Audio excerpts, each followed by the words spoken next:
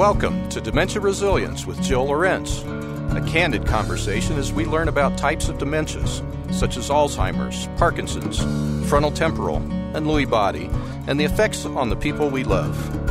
Jill's years of dedication and experience help you adapt, overcome obstacles, and find positive outcomes.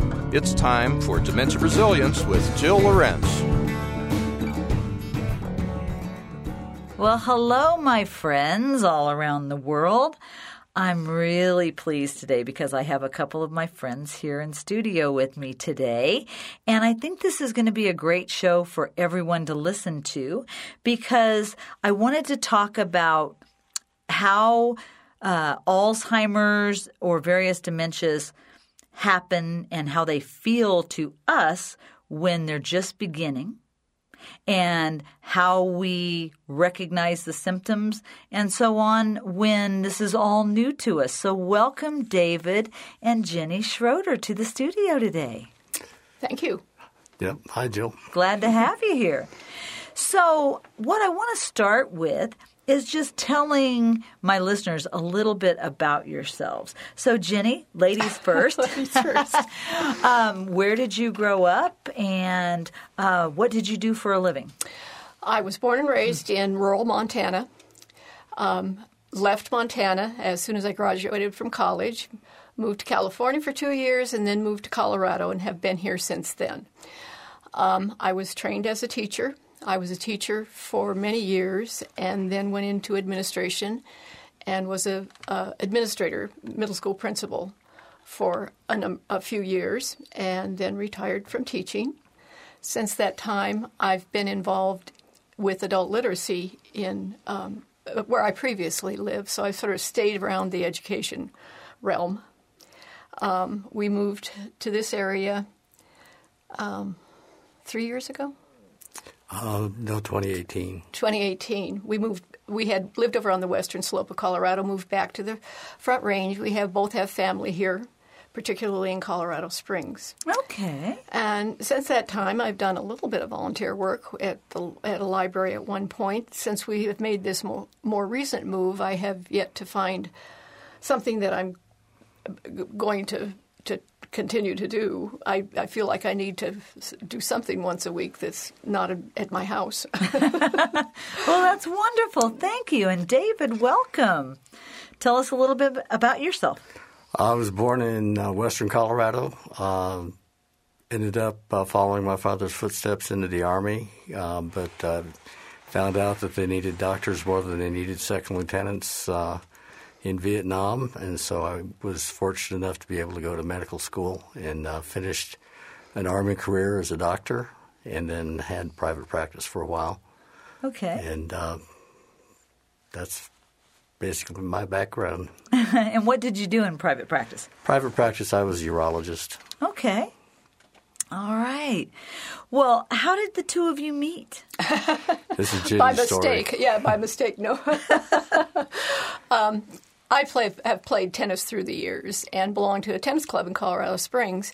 And every once in a while they have this sort of tournament where you're partnered with somebody at your playing ability. And you play all sorts of people. It's just kind of a casual competition. And I was scheduled to play with actually one of the owners of the club. And so I show up for the first match, and that wasn't who made the scene. Dave made the scene because apparently the other guy had gotten ill, and so Dave made the scene as the substitute.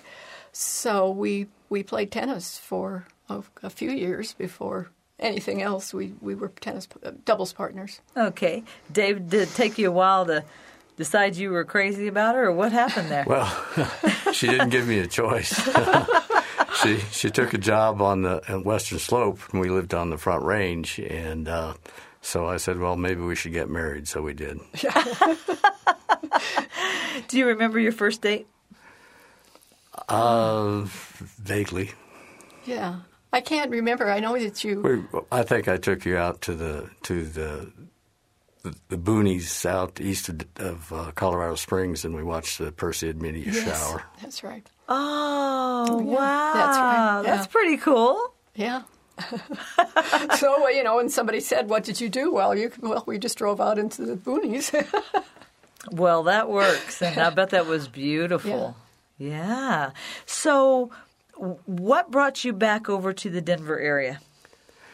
We had family on the Front Range, and we both started noticing that we probably would be it would be useful for us to have access to better medical care than there is available on the Western Slope. Okay, and is that because you started noticing some memory loss, or just because you wanted to have better medical care? It was both. Both. Yeah. Okay, yeah. And it is kind of nice to be closer to family, too. That's a long way. That was a long ways away for them to visit or for us to come over. It's not that easy to drive across the mountains when it's snowing or raining or, avalanches, landslides, or whatever they are, right? So I'm curious, when you first started noticing memory loss, both of you have had a diagnosis over the last couple of years of having short-term memory loss. And I don't know if it was mild cognitive impairment or if you feel like it was early stage, but you've had that diagnosis. What were some of the first signs that you noticed in yourselves or each other? And myself, I got lost once in woods that I knew very well, and ended up about half a mile away from where I thought I was going to end up when I came out of the woods. That must have been scary. It was not particularly scary because I knew I could find my way. I knew where the Colorado River was, and I could always find that. But, I was on trails that I'd been on many, many times before and just got misoriented. Mm-hmm. Okay, how about you, Jenny? Well, one of the things, if you're a teacher, and particularly at middle school, we had a team of like 120 kids, and I used to be able to remember 120 kids' names within a week. Wow. Or so, because if they were in your classroom, and of course they sat in certain places, and it was easy to do. I think one of the first things was I couldn't remember people's names. And, and I thought, well, I'm just out of practice. I haven't done this for a long time. But that's not really the issue. And forgetting little things, which I think we all do during our life, but it becomes more pronounced. Right. Anything else that was going on? Because I think my listeners often wonder, is this starting for me? Did you have issues of maybe missing the street you were supposed to turn on, going to the grocery store and forgetting a lot of things? Where do you think you maybe uncovered or could see some of those little things that people might wonder about? I saw that in Jenny probably starting around 2016, where when she was driving, occasionally she'd make wrong turns in our neighborhood, which is pretty hard to do, where we lived before. And what I noticed in myself was having to struggle to come up with words.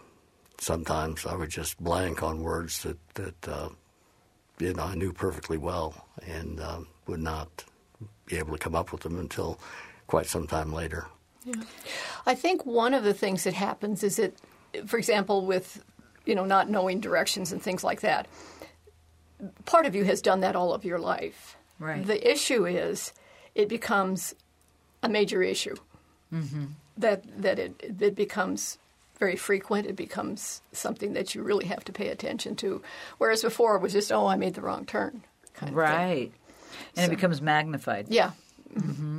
David, back to your not finding words. I think that happens to a lot of us, and we just think, well, that's not a big deal.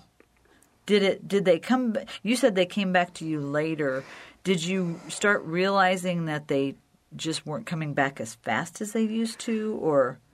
I noticed that they weren't coming back as fast as they used to, and that it was happening more frequently. Wow, yeah. And eventually we were connected. And I might have been through the University of Colorado Hospital. That's exactly where it was. We came to one of the caretaker. We were considering ourselves as co-caretakers at the point, and you were given your monthly presentation. Yeah, your presentation that you continue to do and that we continue to come to on Zoom. Right. And I'm really glad that you did that because getting to know you has been really wonderful. You're just really dynamic and friendly, kind people, and I've really enjoyed getting to know you. And it's been eye-opening for me and enlightening for me. And when I can meet people who are doing really well, you're in the beginning stages of your memory loss, it helps me to be able to convey to listeners that it does not have to be so scary. You have each other. You know that this is going relatively slow, and you both really function quite well. Mm-hmm. Fair statement? Fair. Yeah. So when we first met, you'd asked me to come to your home to provide an assessment. An in-home assessment, right? Right. You did that, and then that's when you brought up the possibility of being in a study. Right. Dr. Potter's leukine study. Mm-hmm. Right. Mm-hmm. And when I first met you, you had just moved into a pretty new home for yourselves in Aurora. Yes. Right? And a very nice home at that, yes. I might add. Really beautiful. And as we talked, Jenny, at that point, you kind of told me a little bit about your mom and your life history and even a couple of things that were bothering you, like recipes that you used to be able to just do right off the top of your head. Now you really had to look and make sure and kind of check them off that you'd added the different things that you were needing to add and so on and so forth. Do you remember that first assessment? Yeah, vaguely. I think you have personally you think, oh well, it isn't a big deal. Do you know what I'm saying? Mm-hmm. And I mean that not to be sort of dismissive of it, but it's something that you think, oh, big deal kind of thing. But as it repeats itself more frequently, it's more than just a blow off kind of a thing that you not being able to follow a recipe, or do it on your own, right. Mm-hmm. And at that point, the two of you were doing really pretty extraordinarily well. But as we talked, your concerns became more of what if this progresses and we're in an area where we don't know anybody and we're not necessarily liking the area we're in because it didn't have mature trees, it didn't have some of the things that you enjoyed in the mountains, right? But at that point, you hadn't told your kids you were having any problems either, as I remember. I think my kids probably recognized it, though. Yeah. Well, and when I at one point mention it to my one son, he said, aha. And I think that he and his brother had conversations. Yeah. So they weren't so surprised? Well, not taken aback, like, oh, my goodness, I hadn't noticed that or something like that. They had recognized it. Mm-hmm. I don't know that they recognized it as the beginnings of Alzheimer's, but it just was recognized as mom didn't remember this, mom didn't remember that kind of thing. Right. How about you, David? It's hard to tell with my kids because they have pretty much considered me the butt of their jokes. Oh. So when we get together, any slip-ups like that get pounced upon. Right. And but I think that they weren't surprised when we moved to where we moved now for the memory care. So what caused that was I came back a year later after you'd been taking my classes. And the UCH classes is what they're talking about, University of Colorado Hospital presents my classes, and I facilitate them, and I teach families how to recognize these different diagnoses and also how to communicate better and well and more effectively with the people that they are trying to help. And with the two of you, you were just helping each other because you love each other, which is really good. But you were attending those classes, and so I came back for a second assessment. And at that point, we had a really serious conversation about where you lived and maybe finding a place where you didn't have quite as much homeowner responsibility? Because things fall apart on your house, right? And we're constantly fixing the water heater, we're fixing this or that, or we have to have windows replaced or whatever it is. But not only that, but maybe being in an area that you felt fit your needs a little bit better. David, you like photography. Jenny, you like to walk. And this area that you were in didn't really provide as much of that enjoyment as you wanted. Mm-hmm. So we talked about maybe you moving to a place where you could have a cottage-style place, but it has a continuum of care on this retirement property. And you made the big decision to move. It was a very good decision to make, too. It has certainly relieved a lot of stress. And we miss a few of the friends from our previous place, but the ones that matter the most we still keep in touch with. Every couple of weeks we go to each other's houses. Right. Back and forth and have a very good time with them. And we've made a lot more friends where we are now. It's a nicer place for us to be in our stage right now. Yeah. Nice. Jenny, at first you didn't really want to move. Well, no, I liked the location as much as anything. I mean, it was convenient to all sorts of things. And this one is you know, a little bit away, but in some ways that's kind of an advantage. You're not in the big hubbub of the metropolitan area. And it's been really quite conducive to learning everybody's name and knowing everybody and that kind of thing, more so than where we were before. Mm-hmm. And there's, you know, there are some activities I'm still kind of assessing what I might like to pursue there. So, you know, it actually is a wonderful walking community. You can go for miles without a lot of trouble. There's a lot of advantages to it. Mm-hmm. We're close to a lot of things. Right. One of the reasons I asked you to consider moving was so that you would have time to learn your new area. Yeah. And you took your time moving over, right? So you were able to take a couple of weeks to move your items over, sell your house, all of that. What was that like, having to put your house on the market, move to a significantly smaller home? What was the process like? Well, you know, the thing about it is, that had been at home only for a few years. Right. It was much more difficult to leave our home that we'd lived in on the Western Slope. That was the good more point. So this move was not anything that was a big trauma or anything like that, because it was just sort of a step that we needed to take, as opposed to leaving a lot of friends and a lot of things that we like to do that were on the Western Slope. Yeah, I imagine that it's much easier leaving items than it is friends. Right. But you had some family heirlooms and things like that may not fit into your new place, right? Yeah. And the worry about maybe selling your house. But did you sell your house pretty quick? It sold relatively quickly. It was not we've moved enough times that selling the house is just, sign the papers and get it over with. Yeah. Right. Yeah. Right. And so you got moved, and now you've got new neighbors, and things seem to be going really well. Mm-hmm. Yeah. Good. We still have a lot of things to get rid of. We can't fit anything into the garage yet. Any car. We can't fit a car. We have lots of other things in there. Oh, so you have to park outside? We park outside, yes.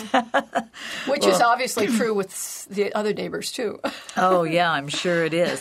Well, we're going to take a short break and listen to a message from our sponsor, Carolina at Bellevue Station, and we'll come back with Jenny and David and continue our conversation. Carolina at Bellevue Station is a residential community enriching the senior living experience. Our community, full of grandeur and elegance, is located near Cherry Hills, Colorado. We offer independent living and personalized assisted living services and an intimate, caring neighborhood for our residents with Alzheimer's and other dementias. A beautifully appointed, spacious apartment, chef-prepared meals, transportation services, and a team devoted to your safety and wellness are what awaits you when you reside at Carolina at Bellevue Station.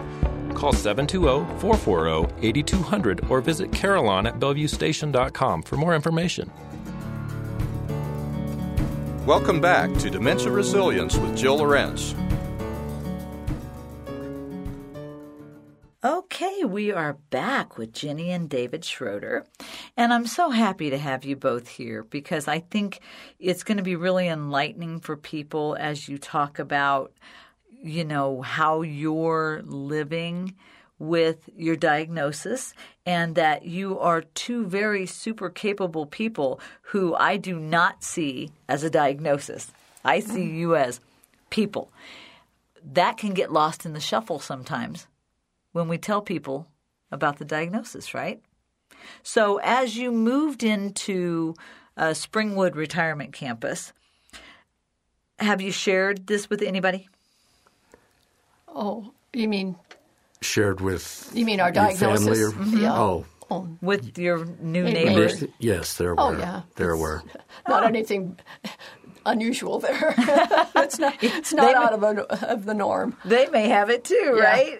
I don't know that, but it's you can see physically why some people are there, but other than that, you don't have any idea. Right. So, David, one of the reasons why I brought you to Springwood was because you have a love of nature. You love photography. So has that enhanced at all? Do you have more things to take pictures of? And what do you like to take pictures of? Well, I like wildlife photography, and so it puts us closer to Rocky Mountain Arsenal, which is where I used to do most of my wildlife photography. I'd come over actually from the Western Slope to take pictures of the animals there because they're not hunted, so they're fairly amenable to being photographed. And I had some really good pictures there, but now we're just 30 minutes away, Right. which makes it very good. But right in our neighborhood, within a fair walking distance, we have found lots of owls, great horned owls, and so we were able to follow the chicks as they grew to fledging, and so I have pictures of them all the way through like that. And in that process, we've met other people who knew about other owls, so we were following, I think, 6 different nests this spring. Oh, that's exciting. It was very good. And there we have a pond there at Springwood, so there were egrets, cormorants, ducks, and geese, of course. And it's been just really nice. I've gotten some really nice shots. Yes, you have. I have seen some of them. And they're hanging on your walls in your new cottage. I hope Yes. so anyway. Yeah, well, a lot of them are there, and then there's some in my office, but it's hard to see from the junk. Well, it's hard to move from a big house into like an 1,800 square foot place. 1,100 square foot. Oh, 1,100. Oh, well, that's even harder. No wonder your garage is full, right? Yes. Yeah. And Jenny, you like to walk. Oh, yeah. And one of the things I wanted for you is this is on 15 acres. It is. It's So you have plenty of area to walk around, but you've got Ralston Creek right there too. And I was hopeful that you could really learn this new area and know exactly where you were, how far you could walk, your GPS, all of that, and really make it work for you. Yeah. Oh, now. So I have a couple of routes that I do that because I've measured them, and I like to walk between 2 and 3 miles a day. And so, it is not as, it's more urban than I would like it to be. I'd like to be able to walk in some place that didn't have buildings all around. And there are a couple of places you can kind of get away from it, but not like I would ideally prefer. But I walk my 2.5, 3 miles a day, and and get my exercise, and that turns out to be fine. Does the creek walk along an urban area? Does that bother you, or is it more? No, not really. It's first of all, isn't much of a creek. I mean, there's not a whole lot of water. No, Right. I don't know. Is it? It's a riparian area. It's got a lot of Birds. bike and walking traffic, but occasionally there's such things. There was a moose on it a couple of years ago, bobcat, we haven't seen them yet. I keep hoping. Yeah, Because right? that's pretty unusual. There was a eastern screech owl that I never met up with, but I saw pictures other people took of it. It was right there at Indiana Avenue on the Ralston Creek Trail. Yeah, it's a good walking area. It's got lots of trees, and we're talking old, big Right. trees, and that just is conducive to all sorts of nesting birds. Mature landscaping was a big deal Yes, in this it's whole true. thing, right? Yes, yeah. So how do you think your day-to-day process goes right now? Are you comfortable? Are you happy? Are you having any issues? We have developed some routines, and it really is pretty comfortable and fun way to live. Can you share some? Sure. We start out. Jenny always asks me what I want for breakfast, and it's always oatmeal. Occasionally, I'll succumb and say, "Yeah, let's have an egg," but usually it's oatmeal. Okay. And then we do little chores around the house, go to the store if we need to, take a walk. Jenny usually takes a walk in the morning. Sometimes I accompany her. Sometimes I don't. We just joined a fitness club, and so we are going there every other day approximately.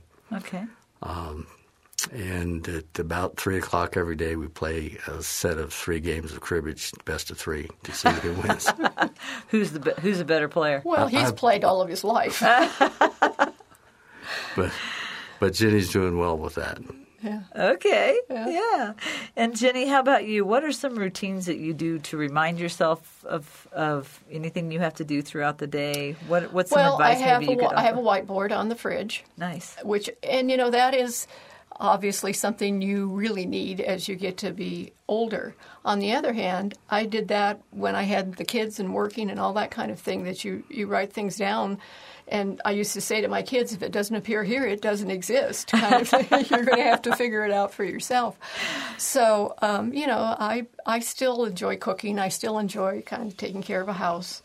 If I could, I would have more geraniums than I do out in front of the house right now, kind of thing. But I do enjoy my walking. And I've been reading some, not as much as I should be, because I've got all this time. And for years, I thought, I wish I had time to read this, that, and the other thing, and I'm not doing that as much as I should. I would like to join, at one point, a book club or something like that would force me then to read some things that are not probably real familiar to me. What's stopping you from reading? Oh, not stopping. Oh, just doing other stuff. Just being here, there, and everywhere? Yeah, well, everywhere, yeah. And it's, you get busy doing something, and then you think, I'm not, and I can't stay up late at night and read like I used to either. I can't either. I fall asleep if I read. So that's gone. I fall asleep reading a People magazine. Oh, yeah. I mean, it doesn't work for me, right? Yeah. Have you ever considered using like audiobooks or something when you're walking? With headphones on? I never thought about that. I do see people with it all the time when I'm walking, that kind of thing. Because you're not technically reading, you're listening, but you can, hear a story while you're on a good 2-mile walk. And I keep looking, I don't know, about 3 or 4 blocks from us is there's a preschool in the building, and then there's a middle school in the building. Oh. And I keep thinking, I'm going to walk over there and say, look, I worked it for 20 years as a teacher and administrator. Give me something to do. I'll read to the kids or I'll do whatever. Well, school's out now, and so I'm going to have to wait till fall to do that. But it's right across there, and all I have to do is walk over and say, if somebody's struggling with reading or something, let me give them some help or something. I'm sure they'd appreciate it. I think that would be awesome for you. Yeah. Yeah, because it's just right there. And either that or I need to get to the library and tell them I've had a lot of experience with adult literacy, too, and do that. And I kind of miss being out to do something other than what you do around the house kind of thing. Right. That I think that's super important, to just be as active as you can be, trying to do new things. That's not necessarily new to you, but it's new school to you, different age of children. Well, and it's what you know how to do, and I think that's important, too, that you figure out, things that you were good at, you still want to be good at, kind of thing. Have you made friends? We have made lots of friends. We have about 8 cottages, more than that because they're duplexes, in our little West Cottages area. And so every Wednesday at 4 o'clock we get together at the gazebo and have just a big bull session. Talk about all the bad things at the place and how we would fix them and what we would try to do. We're trying to get some shades at the gazebo because the hot afternoon sun's a little bit much, and so that's the process to get the powers that be to let us do that. Right. Well, my understanding is there's a new executive director, so maybe you can. Well, we ended up going through the activities director, who's also new. Oh. And he has not been real responsive, so I'll have to, rattle his cage a little bit more frequently. And it is, like most senior facilities is more populated by women than men. Mm-hmm. And so, there's a lot of single women in the Right. circle. Yeah. Right. So just backing up a little bit. So, Jenny, you have had some of this in your family. You mean the dementia? The dementia. Yeah. Well, and it isn't just dementia. There's other mental illness in the family, too. Mm-hmm.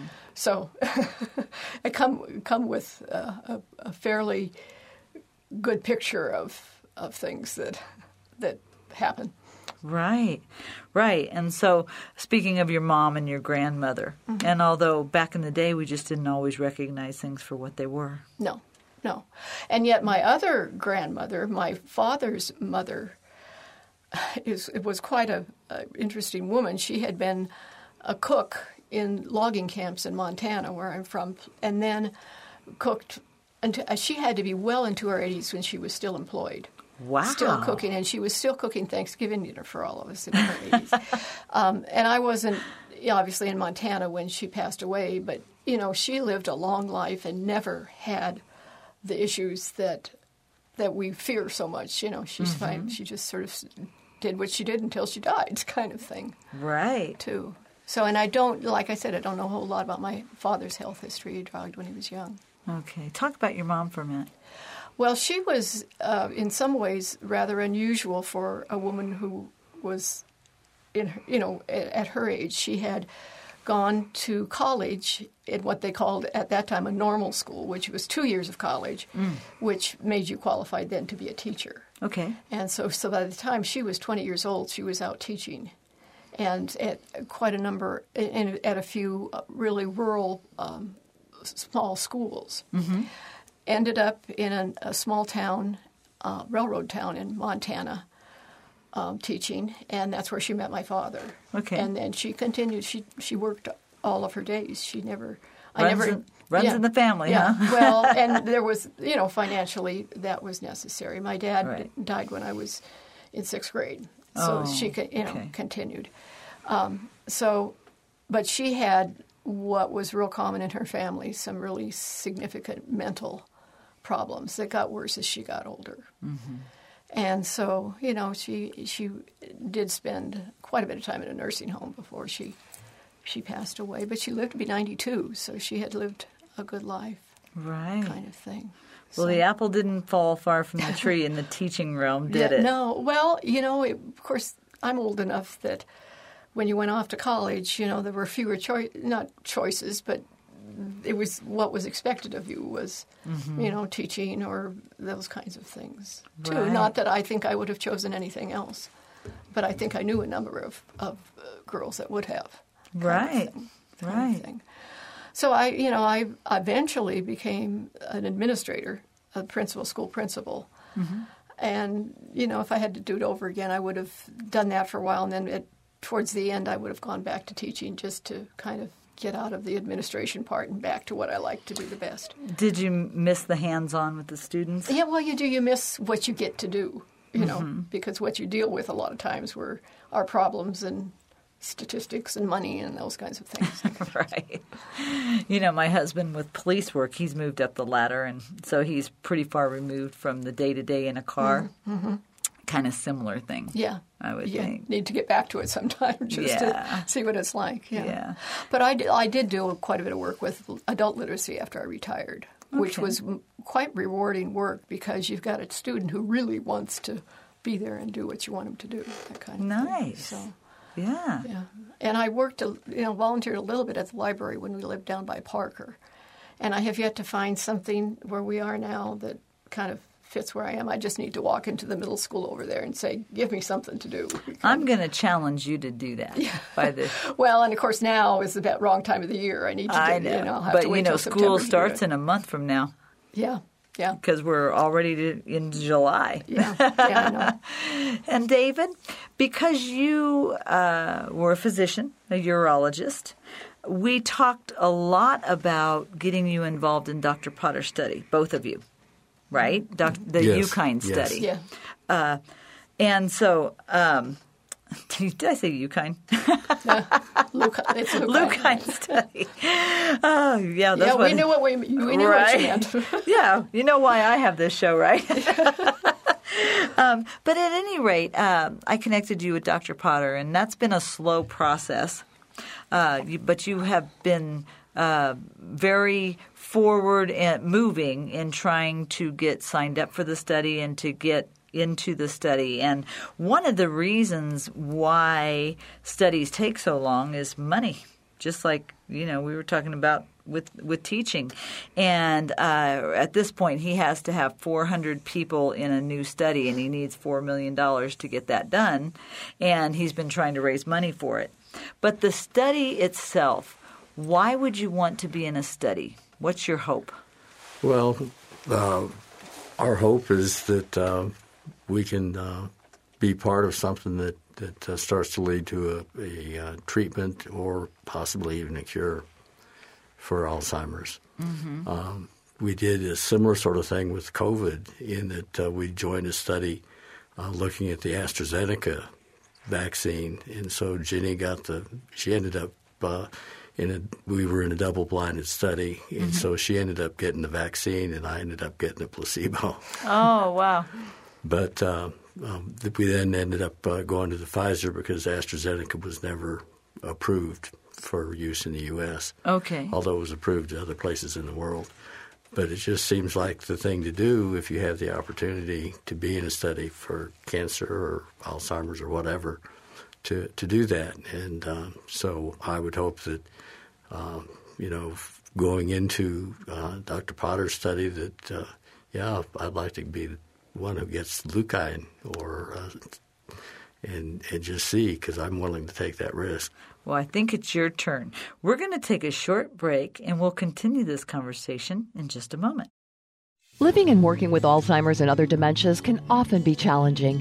Summit Resilience Training provides education utilizing non-medical approaches for those who work with our friends affected by dementia.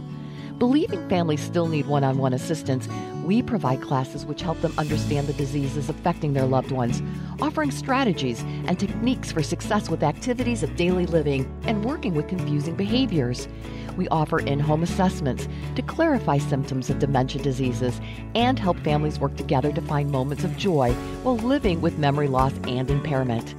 Education programs instilling person-centered care philosophies are offered for professional caregivers working in communities and homes, which can be customized for their staff. Training is also available for first responders, such as law enforcement, fire, and EMT personnel. We are passionate that people with dementias such as Alzheimer's, Parkinson's, and others are approached with compassion and understanding, and those who work with them have all the tools they need for success. Call us at Summit Resilience Training, 303-420-6988 to schedule a class or in-home assessment. Visit our website at summitresiliencetraining.com for more information. Welcome back to Dementia Resilience with Jill Lorentz. Okay, we are back, and I have David and Jenny Schroeder in the studio with me.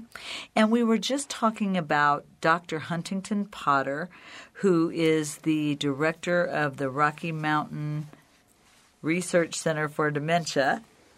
And he has a leucine study that I personally feel could be the cure. He's had really great results from the first segment of the study. Actually, I take it back. It's the second segment because the first one is all about can you make some type of a drug that is safe, that follows all of the criteria for health and safety through the international research body.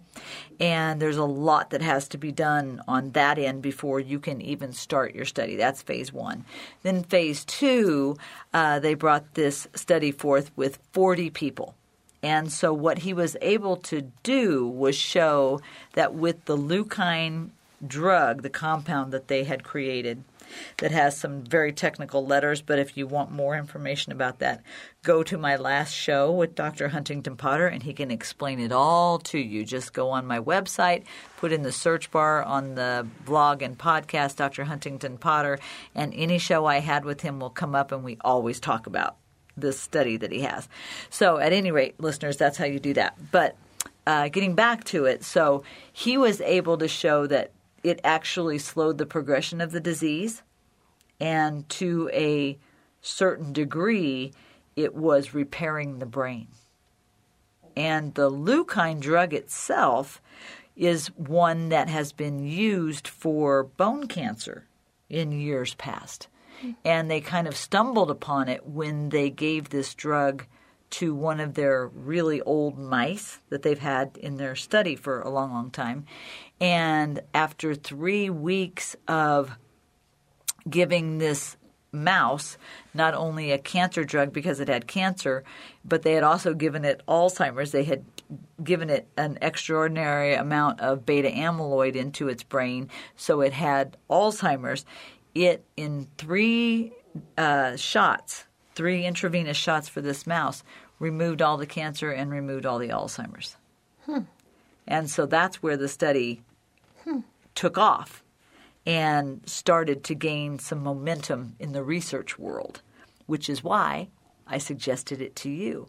My hope is always that we leave something for the future, but I actually feel like if Dr. Potter can get this off the ground, and what the international research body wanted them to do, David, was make it so that he could sustain this longer than 6 months. And then the other piece was they need to bring the price down so it's not $100,000 for a person to get the actual medication. So there's a couple of pieces to this that make it complicated beyond belief, right? But for the two of you, you want to be a part of this. Now that I've explained it in depth a little bit more for you, your thoughts? Even more want to be in it. Yeah, it sounds, whether or not this turns out to be a huge success is not important. I mean, it is important, but what I'm saying is that as long as people are kind of going along this path towards the research that needs to be done that's going to be successful, that's what is good to be a part of. I agree, because if we get stagnant and don't end up with anything... or just assume that it's nothing you can do about it. Yeah, if there's nothing on the horizon, we have no hope. Yeah. But in this particular case, I think we have reason to have a lot of hope. And so it's been painfully slow for you, which is hard, right? Yeah, well, we'll try not to think about it. Yeah. Well, I'm glad that you are continuing to email them and say, hey, where are we in all of this? And, I wish that they were more conversive with you. But this might explain to you why they have to put the steps together. So the next phase of it, he needs 400 people. He needed $100,000 per person, which adds up to $4 million. And I think he is that close to having that now. So now they have to figure out the next phase of who gets the blind study, getting people enrolled. He has to get 400 people enrolled. And the trick is that they have to get people who are in a very early stage like you are, right? So, and if they can't they might have had people signed up 2 years ago that now are further along, so now they have to get people to replace them. You two will still be eligible easily for another 2 years, I hope, or better. But I'm hoping that he can get this moving again, and I feel like they're getting closer, but we're going to have to get some more information. How is that knowing that there's something there that could be really big and not being able to grab it yet? Actually, I understand enough about the process, I guess, that I'm not too worried about it. It'll happen whenever it happens. And they actually changed the protocol some. I mean, when they first came out with the protocol that they presented to us, we started having second thoughts because it would have been extremely difficult. And now they've set it up so instead of going into the hospital every day to get an injection, the caretaker will be able to give the injections all except once a week. And so that's a very doable sort of thing. Okay. And going in every day would have been extremely taxing and actually off-putting. I think that we probably would have decided not to go. So that might have been some of the things that were going on that was delaying it a little bit. Yeah, I think so. Oh, absolutely. I would think people don't have that kind of patience nor time, some of them either. You know? Right. What else do you have to do? Did they talk to you about maybe doing a spinal fluid draw? Did they talk about an MRI, CAT scan, or PET scan? Right, all of those. Okay. And they do use the Pittsburgh B compound where they can shoot the dye into the brain and see where the Alzheimer's is in your brain. Are you aware of that? Not aware of that at all, no. They actually have 2 people on the campus at UCH that can make this radioactive dye that they can shoot into your brain and see it in a live person. Oh, that's – okay, so that's not the PET scan or that is the PET scan? It has to be done with the PET scan. With the PET, okay, gotcha. But you get that done through the process. Right. Okay. Does any of that scare you or worry you or no? No, I suppose there's reason to be scared of something or something like that, but I'm not. Why would you dwell on that? Right. When there's something that potentially has could help. Right. Why would you dwell on what might go wrong? It's sort of the way you live your life. You don't dwell on something that goes wrong all the time. Well, even changing the trajectory of thinking this could help somebody else in the future generations to maybe being able to help you, that gets me so excited I can't stand it. Well, and when you think about it, I mean, if I have Alzheimer's, chances are my children could have it right. too. And the fact that there could be something to keep them from doing that is quite encouraging. Right. Yeah. It's so multifaceted. Mm-hmm. And as a physician, you probably encountered things, David, over the years that just feel like sometimes are painfully slow to change procedures and processes and things like that. And I don't know if you have or not. Have you? Some things, yes, but it seems like it's speeding up now. When I compare what I did in urology to what they're doing in urology now, it's just amazing how far and how fast they've come. Right. Well, I'm going to be really interested once you get in on this study and it starts rolling, because it will. There's no stopping this train. Dr. Potter wants to find a cure before he retires. And I have personally invested an enormous amount of time in trying to find people to donate to his study and to get this off the ground. I've held fundraisers in my backyard every summer for 12 years trying to raise money for this research and everything. So I'm really proud of you and happy that both of you were even interested in doing this, and I was glad I connected you. So I hope we have a chance to come back and talk about it when you're in the process of the study. Oh, we'll do that for sure. Yeah. What else have we to do? I don't want to be funny, but I mean, seriously, why would you not think about, particularly when you think about your children, why would you not think about doing something like that? Well, I think there's just a lot of people that are really, really concerned about – they get worried about having spinal fluid taken. Or suspicious about, yeah. That it's going to hurt or it's going to damage you in some way, things like that. The neurobehavioral exams can be exhausting. We've done it with my family because we're in a familial study out of Washington University, St. Louis. I would much rather be a part of the cure than just praying for a while. Oh, right, yeah. Right? Well, or hoping that somebody else finds it. Yeah. Right. Yeah. I mean, or hoping someone else finds it. Yeah. That's exactly right. So what would you think or what would you say are some of the biggest surprises or things that you have really enjoyed about setting yourself up for success right now? I think that's kind of what you did. You set yourself up for success by moving into a new place that could fit your needs and let you be comfortable for the rest of your years.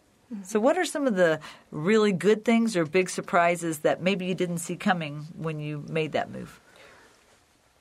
We made the move a lot sooner than we were expecting to. That's the one thing that really surprised me is how much sooner we did it than we were thinking we were going to do. Yeah. And I think it was very fortunate that we ran into you and that you helped us along the way. Well, I have to tell you, and I want to hear what you have to say too, Jenny, but I have to tell you, a month after you had moved, I was half afraid to call you because I was afraid that you'd be mad at me. It. I don't like it. If you didn't like it, you'd say, "What did you do?" Well, and, when you look at where you are now, you look back at where, for example, my mother was or somebody was who didn't make any kind of plans or didn't want anybody to interfere with what they wanted to do. And you saw, eventually, I think I already said this, we had to remove my mother from her home, not because she wanted to go, but because she had to go. Right. And that was with me in aging period, that it was not going to be that way. And then I had a grandmother who laid in bed for years, kind of thing. So, you get to have some control over what the rest of your life is going to be. And what a great example you're setting for your kids. Mm-hmm. Because you wouldn't believe how many families I work with who do have to have somebody move kicking and screaming mm-hmm. and angry about it, right? And they're seeing you be proactive. Mm-hmm. But that was a huge change, and that's why I asked the question, what were some of the surprises that you had? Were you surprised to maybe enjoy this area so much, being so close to Rocky Flats to take pictures? Were you surprised you could meet new friends? Yeah, I don't know. I'm surprised in some ways with just the living conditions. We downsized a huge amount, particularly when we came from the Western Slope, but how easy that was to adapt to. It's not, you don't need all the stuff in the world. Mm-hmm. Right. Kind of thing. That was the part that I thought was the most difficult. And mm-hmm. as Jenny says, it wasn't really all that difficult. It's hard to get rid of some things that you become attached to, and that's what we're going through now. But it's when we get rid of them, it's not a trauma or anything. Mm-hmm. And it's interesting. I think I may have already said this, but my son from Colorado Springs makes the scene every once in a while and takes stuff. And I just, come on back and what do you see here now that you want? But there's things that he wants that I'm not ready to part with too. Let me ask you this. Do you think that it has helped you from a cognitive standpoint and a memory standpoint to be in a place where you feel settled and you feel good about where you are? So you don't really have to worry about some of the other ridiculous minutia things of memory or anything like that. You've got less things that you have to have control over. Has that made what's that like? One of the things is I find that I have more time to do the sorts of puzzles and things that I convince myself are going to help the situation. And so I have a routine in the morning of a series of about 5 different puzzles I do every day. Nice. And they test different facets of memory. And I look forward to that every morning. Yeah. I think it's good to see other people who are in sort of the same situation you are. It's right? nice to have a group of people who kind of are at that stage of their life and that kind of thing. And it's nobody feels, like everybody's not going to respond to them and that kind of thing. But where we are, that's progressive. So I'm sure, you can go to assisted living and then beyond that too. Right. But where we are right now, it's just a nice neighborhood of older people. Well, I want to tell you the thing that I really enjoy about the two of you is that you live your life. You're happy. You're together. You are active. When a lot of people get a diagnosis, they get down in the dumps. They feel like people around them are judging them. They don't work with their family on, how the path is going to go. You two are just on a beautiful path. And I think when people do that, you can stave symptoms off for a long, long time. Mm-hmm. I really do. I think when you're more at ease with your life, you feel like the person next to you is supportive and helping you through everything. And you two are just a living example of you can find joy in every single day. This doesn't have to be a ridiculous, devastating diagnosis. That you are Dave and Jenny. You are Dave and Jenny, the couple who has a lot of fun and enjoys walking and teaching others and nature and so on and so forth and make friends. And just I think that makes a huge difference. Do you agree? I agree. I think one of the things that has helped is both of us realize where we are. And so instead of being angry, which I've seen some people in this situation be at their person, right? We are able to say, well, that particular response or that particular action is the disease. It's not the person. The person is still the same one that you fell in love with. Yeah. And I'll try not to start crying. Yeah. Well, and I think also you could be very angry. Yeah. And I think my brother was. I think that he was never not. He always was easily angered. But the point being that if you approach it and you're angry about it all the time, it's just going to make it worse. Right. And it is, I think, hard to realize this doesn't go away, and that there are things you cannot do about it. Right. Which, for me, I always think, well, if that's a problem, I'll figure out how to do it. How to do it, and that's not this way. Well, being proactive and positive, you two are living proof that it works. Mm-hmm. It makes things better. And I can't thank you enough for being on the show today. Well, I think you're inspirational. I love the two of you from the bottom of my heart. And I would love to have you back on again after you get in Dr. Potter's leukine study full-fledged and just see how that's working for you. Would you do that for me? Sure. We'll tell you how spinal taps are. Yeah, there you go. Well, thank you very much. And listeners, I hope you've enjoyed this today because I think staying positive through it all is a good route to go.